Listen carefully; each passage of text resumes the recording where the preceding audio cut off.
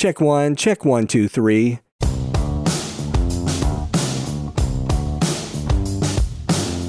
Hey everybody, it's Michael Helms, also known as Michael the Sound Guy, and this is the Location Sound Podcast. You know, each episode we talk with location sound mixers, boom ops, and other industry pros about the various aspects of recording sound on location, whether it's for feature and independent films, TV commercials, interviews, any time where dialogue from actors is recorded. I started my career in the recording studios in New York City with some of the big artists back in the day, and later on projects for networks like HBO, Sci-Fi Channel, and the Cartoon Network. As time went by, I got out of the studio and began working in production sound. Whether you're a seasoned veteran or just starting out, thanks for joining us. All right, my guest today is a production sound mixer and boom operator from Connecticut who's worked on features, short films, commercials, and music videos. Please welcome Jack Bradley. Hey, what's up, Michael? Thank you for having me on the show, man. Hey, glad you can be here. Now, Jack, you know, we always like to start the show, if you've been listening, we always ask, what's in your audio kit? So tell us about your mics, your mixer, power distribution, and everything in between. Cool. So my current kit right at the moment is I'm rocking a Sound Devices MixPre-10T with Sony UWP-D11 lavs with Sanken COS 11 mics. I also have a Rode Link that I bought earlier on, and I was using it as a lav for a little while, but I was going to sell it, but now I use it as a camera hop, which works pretty great. I have a Sennheiser MKH 416 boom, 2 Tentacle Sync boxes, and for a bag, I got a KTek Stingray. Headphones at the moment, I have the AudioTechnica M40Xs, KTek boom pole, and I have MP1 batteries to power my kit. All right, let's jump in and talk a little bit about some of the projects you worked on. And a few years back, you worked as a sound mixer on She Came from the Woods. So tell me a little bit about that. That was a short film I worked on with this awesome director named Eric Bloomquist, who's also based out of Connecticut. It was a really cool short. It was a 2-day shoot, and it was a very low production, but the quality of it came out awesome. And the story behind it is real fun. It's like a horror, it's like a little horror thriller mixed with like the cliche back in the day tale involving like, you know, kids going out at a summer camp or something, and then there's a entity in the woods that's stalking them and taking them down one by one. And so this is a really cool short to work on because it was mostly all outdoors at overnights. I was rocking at the time 3 lavs and a boom, and there was probably like 5 talent most shots. So I really had to be picky about where I was putting lavs for each shot. And so I was working with the DP on it, Thompson. I was working close with him about what he was seeing for each shot, how long each shot was going, so I could figure out how to use my lavs to the best of their ability, as well as, you know, booming, and to see where I could throw in the boom, where I couldn't throw in lavs. But there's a trailer up for that on YouTube now, and it's been doing really well at film festivals. It's gotten a bunch of awards, and I'm really stoked about it because the sound came out great. I was watching the trailer, and it was pretty good. Makes you want to watch it. So, good stuff. Yeah, so it was fun, man. It was very fun. Was there anything that you learned on set, or anything really challenging that you kind of had to figure out dealing with? You had only a few live mics. Yeah, that was the biggest thing, was basically handling, kind of prioritizing who has the most lines in what shots. Gosh, this was like, what was it, like a year or two back that we did this? So I was still a little bit green. I'm not to say I'm not as green now, but I'd like to think I've gotten a little better. One of the things that stood out was there was a scene where this guy he takes his shirt off, runs into the water, and he's out in the middle of this lake, and I had to get, you know, him screaming from out in the water to someone on shore, which was where camera was. And there was a little dock that went out that was just out of frame. So I would go to the end of the dock, and luckily, you know, his voice carried along the water so well. And so it actually came out really great. And, you know, eventually he goes under the water and pops out covered in leeches and dies. And, his scream traveled really well and it sounded great. You had worked on something recently called Delivery Girl. Tell us a little bit about that.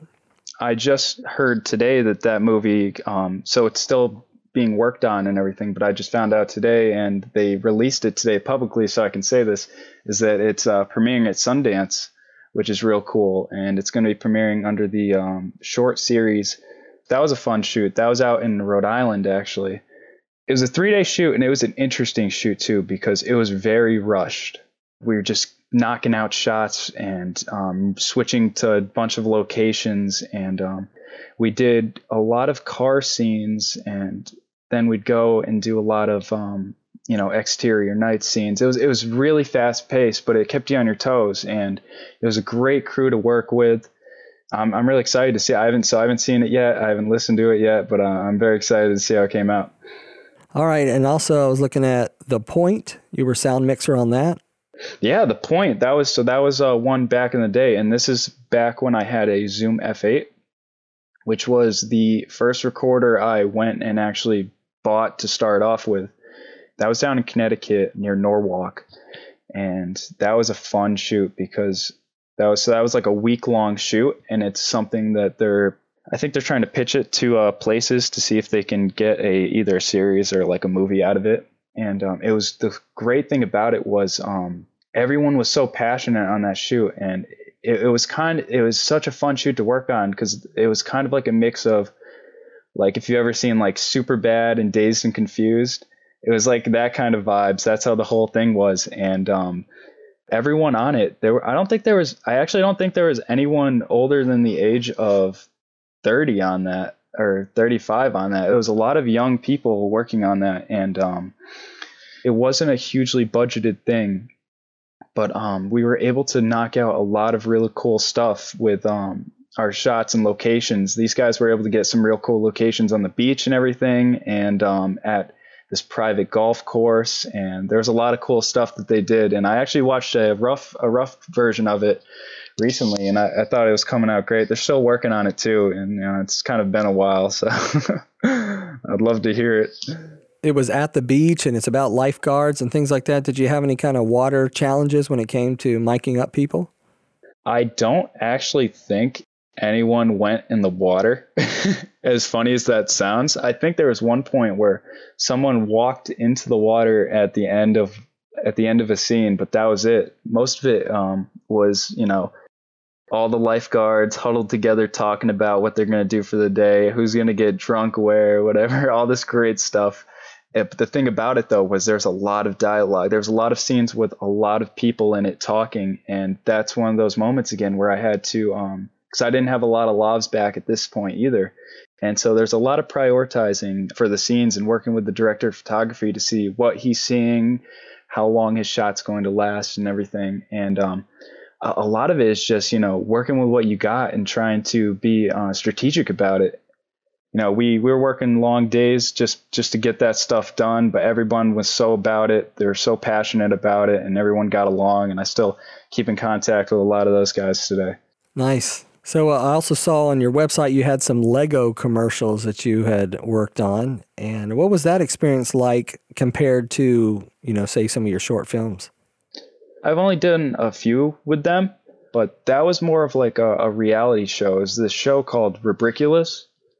And I hopped on for just a few of those. And basically it was mostly like three main talent. And then they'd have like guests on a lot of times, but being on that set, you'd never know what's going to happen. Like they're always doing something crazy and new, and it could range from them knocking down thousands of dominoes to them exploding a volcano made of Legos, but inside of it is some goop that they made up, to they're dropping eggs off a forklift with enclosures made of Legos to see which one protects the egg the best.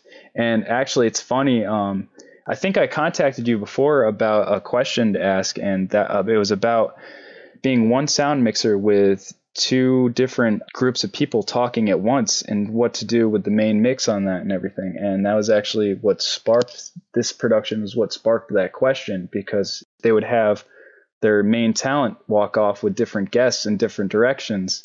And it was very fast paced. So it was, you had to figure out something quick. And so for me with that, I relied heavily on the ISOs so that they could have them. I had everyone lobbed up, but and I was using the main mix mostly to monitor all of it. And afterwards, I talked to them and let them know the main mix probably won't be useful since everyone is in it. But all the ISOs are clean and good and ready to go. But that was fun working with those guys. Now, you're also a cinematographer, and you've shot multiple short films and commercials and music videos. So how has that made you a better location sound mixer?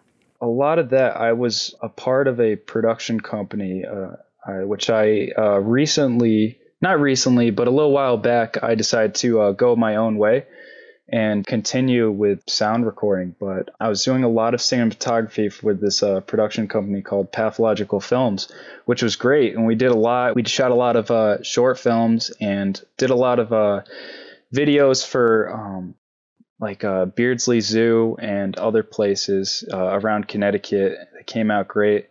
A lot of the short films I did with them was fun, because this was actually when, I've been doing sound for a few years. And I was at a point where I was like, you know what? Like, I do this as a job normally. I want to try something different for this, for just to be creative, just to try it out to see. And that's when we shot Men's Room, and that was actually part of that was before Pathological Films, and then after that sparked Pathological Films and a bunch of other shorts that we worked on and all the commercial gigs. But Men's Room is what kind of sparked the cinematography aspect, which I don't do as much of anymore. It's mostly on the side for fun. But Men's Room was pretty cool because it won a few college Emmys, because I was back in with school. It did pretty good at some festivals and everything. But did it change your view on how you recorded sound when you were actually looking at it from a different perspective? So I'll give you an example. For like Men's Room, I had a friend of mine take over sound because I wanted to try the cinematography, and I think he was very green. He was very new to it, and I was able to kind of think about my shots with him in mind to make sure, because we're all in a team. We're all trying to get the best quality of everything that we can, and I didn't want to set up a shot that I knew would be impossible for him to either get a boom in there, or to, if it's a running downhill scene where it's going to be hard to get the lavs clean and get the boom to avoid, a lot of the lighting we had set up.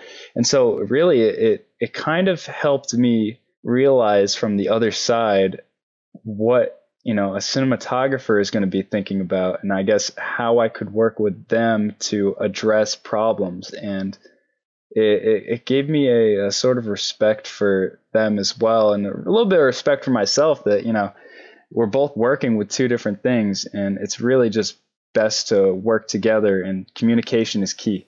That's good.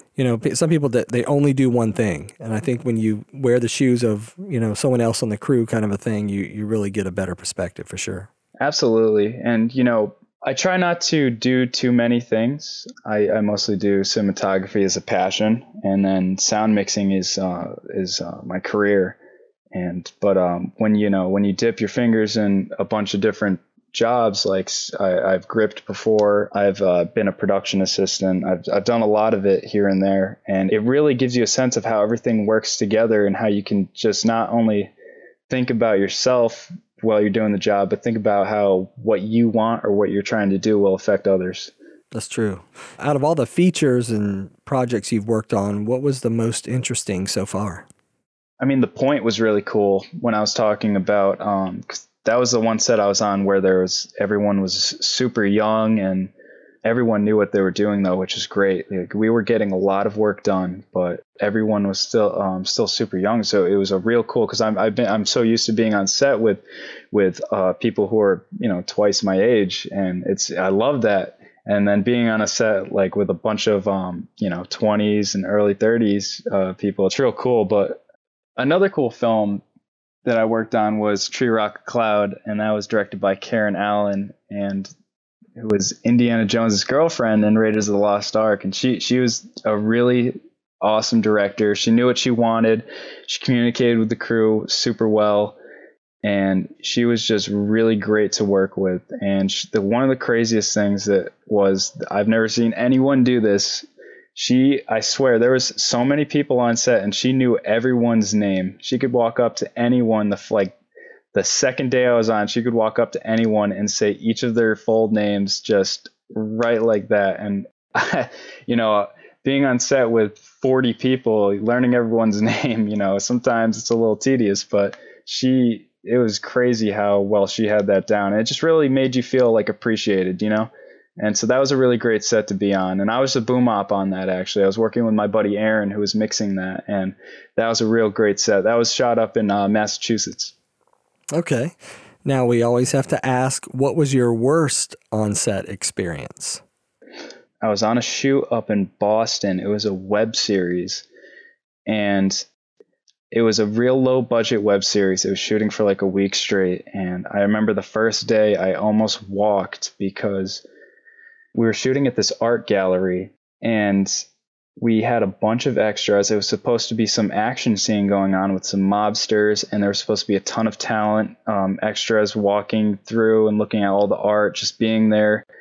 And we get there. Most of the talent are late, like real late, like 3 hours late. So we had, during that time, we're setting up lighting and everything and just ready to go as soon as they get there. Then all the extras are late. And that day ended up turning into a 19-hour day, which is why I almost walked, because that's kind of ridiculous, And the director, I think I caught him drinking as well on set at some point. I'm not mentioning anyone's name, but it's just things like that where you see and you're just like, this could involve the safety of crew and everything. And it makes you just have to, we had to talk.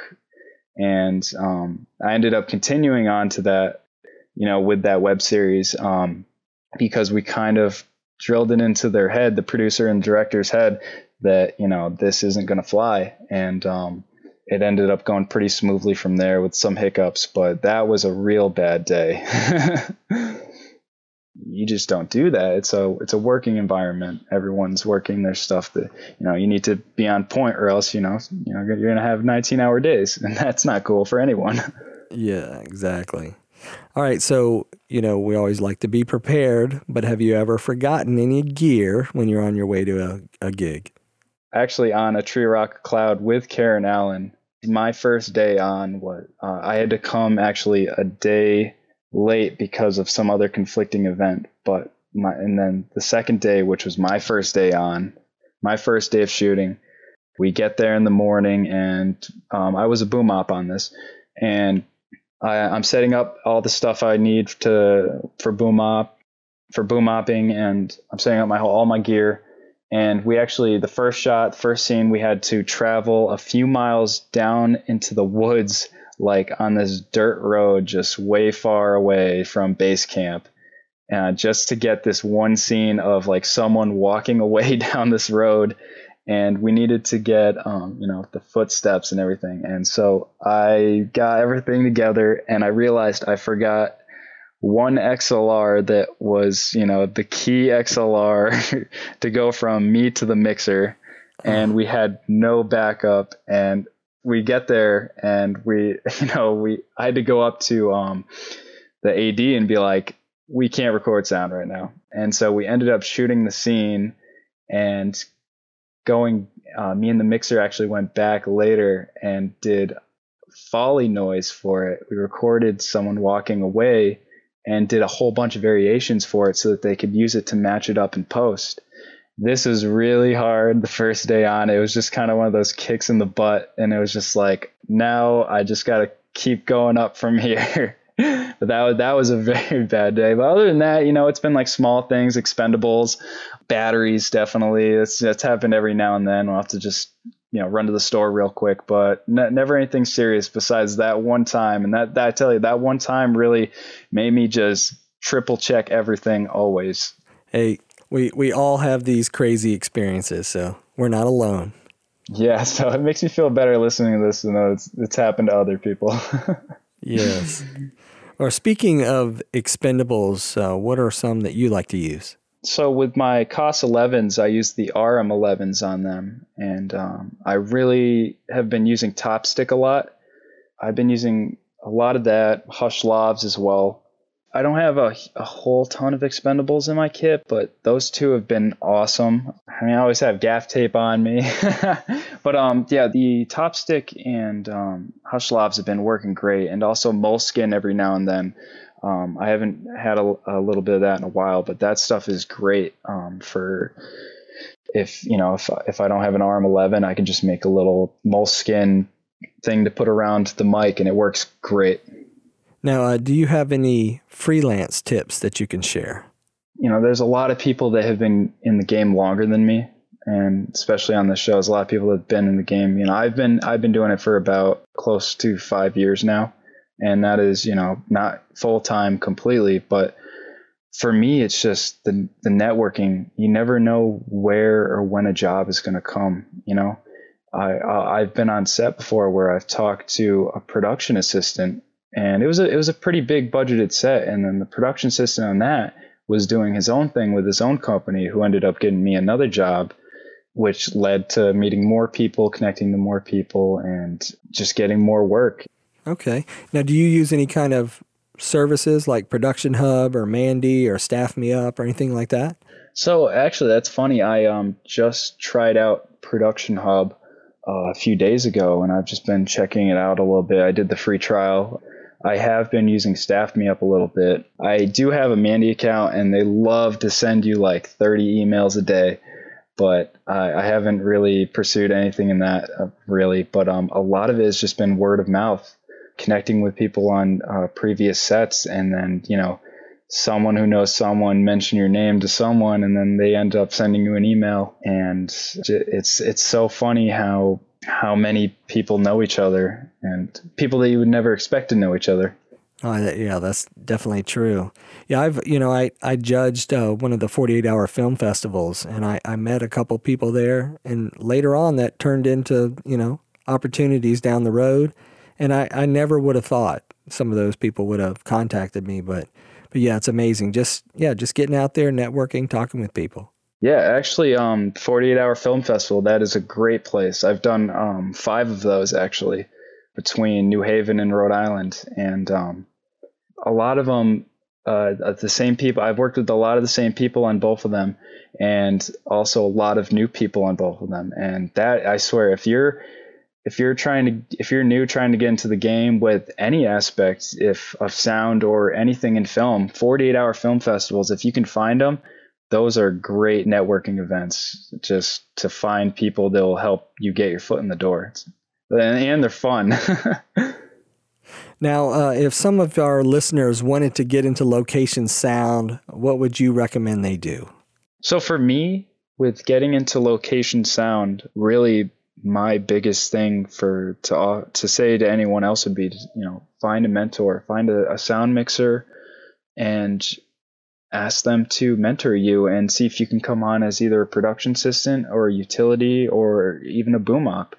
And those are always people that mixers are always looking for, and I don't know any mixer that would deny talking to you about sound. And a lot of guys are very, very open to talking about it, and would definitely allow you to get your foot in the door. They could bring you onto a production. They could show you their gear, whatever. Buy a guy a coffee and just talk to him about sound. Or if you actually, I was in New York once, and I wasn't doing anything business related at all. I was just walking around, and I saw an NBC shoot going on. And so it was a pretty big shoot. There was a lot of extras, and I kind of snuck through all the extras, and I found the sound guy, the sound mixer, and I went up to him. I started talking to him. He's a really chill guy. I started talking to him and his boom operator just about what was going on in their kit. He had a cart set up, and I was talking with them for like 30 minutes while they were setting up a shot. And I remember I was walking around right after that, and the AD found me. And the AD gave me this horrible look like, "What are you doing on my set?" And it was just like, get this man off my set.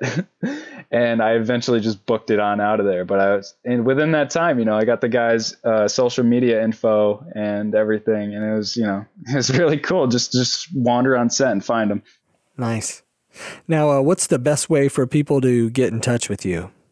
So for me, I'm all over social media, Facebook, Jack Bradley. My legal name is John Bradley, but you can find me on social media as Jack Bradley. Instagram at JCKBradSound. On my website too, bradleysound.com. You can find my email and everything too. And, feel free to reach out and talk. I love talking about sound with anyone. Well, Jack Bradley, thanks for being on the show today. And if you guys are in Connecticut area, look them up. Cool. Thank you, Michael. And a big thanks to all of our listeners out there. If you'd like us to discuss a particular topic, please send us an email at locationsoundpodcast@gmail.com. We would love for you to subscribe and leave us a comment. We're available on Apple Podcast, and for Android users, check out Google Podcast. Also, we're on Stitcher, Spotify, TuneIn Radio, and on your favorite podcast app. Until next time, remember, sound is half the picture.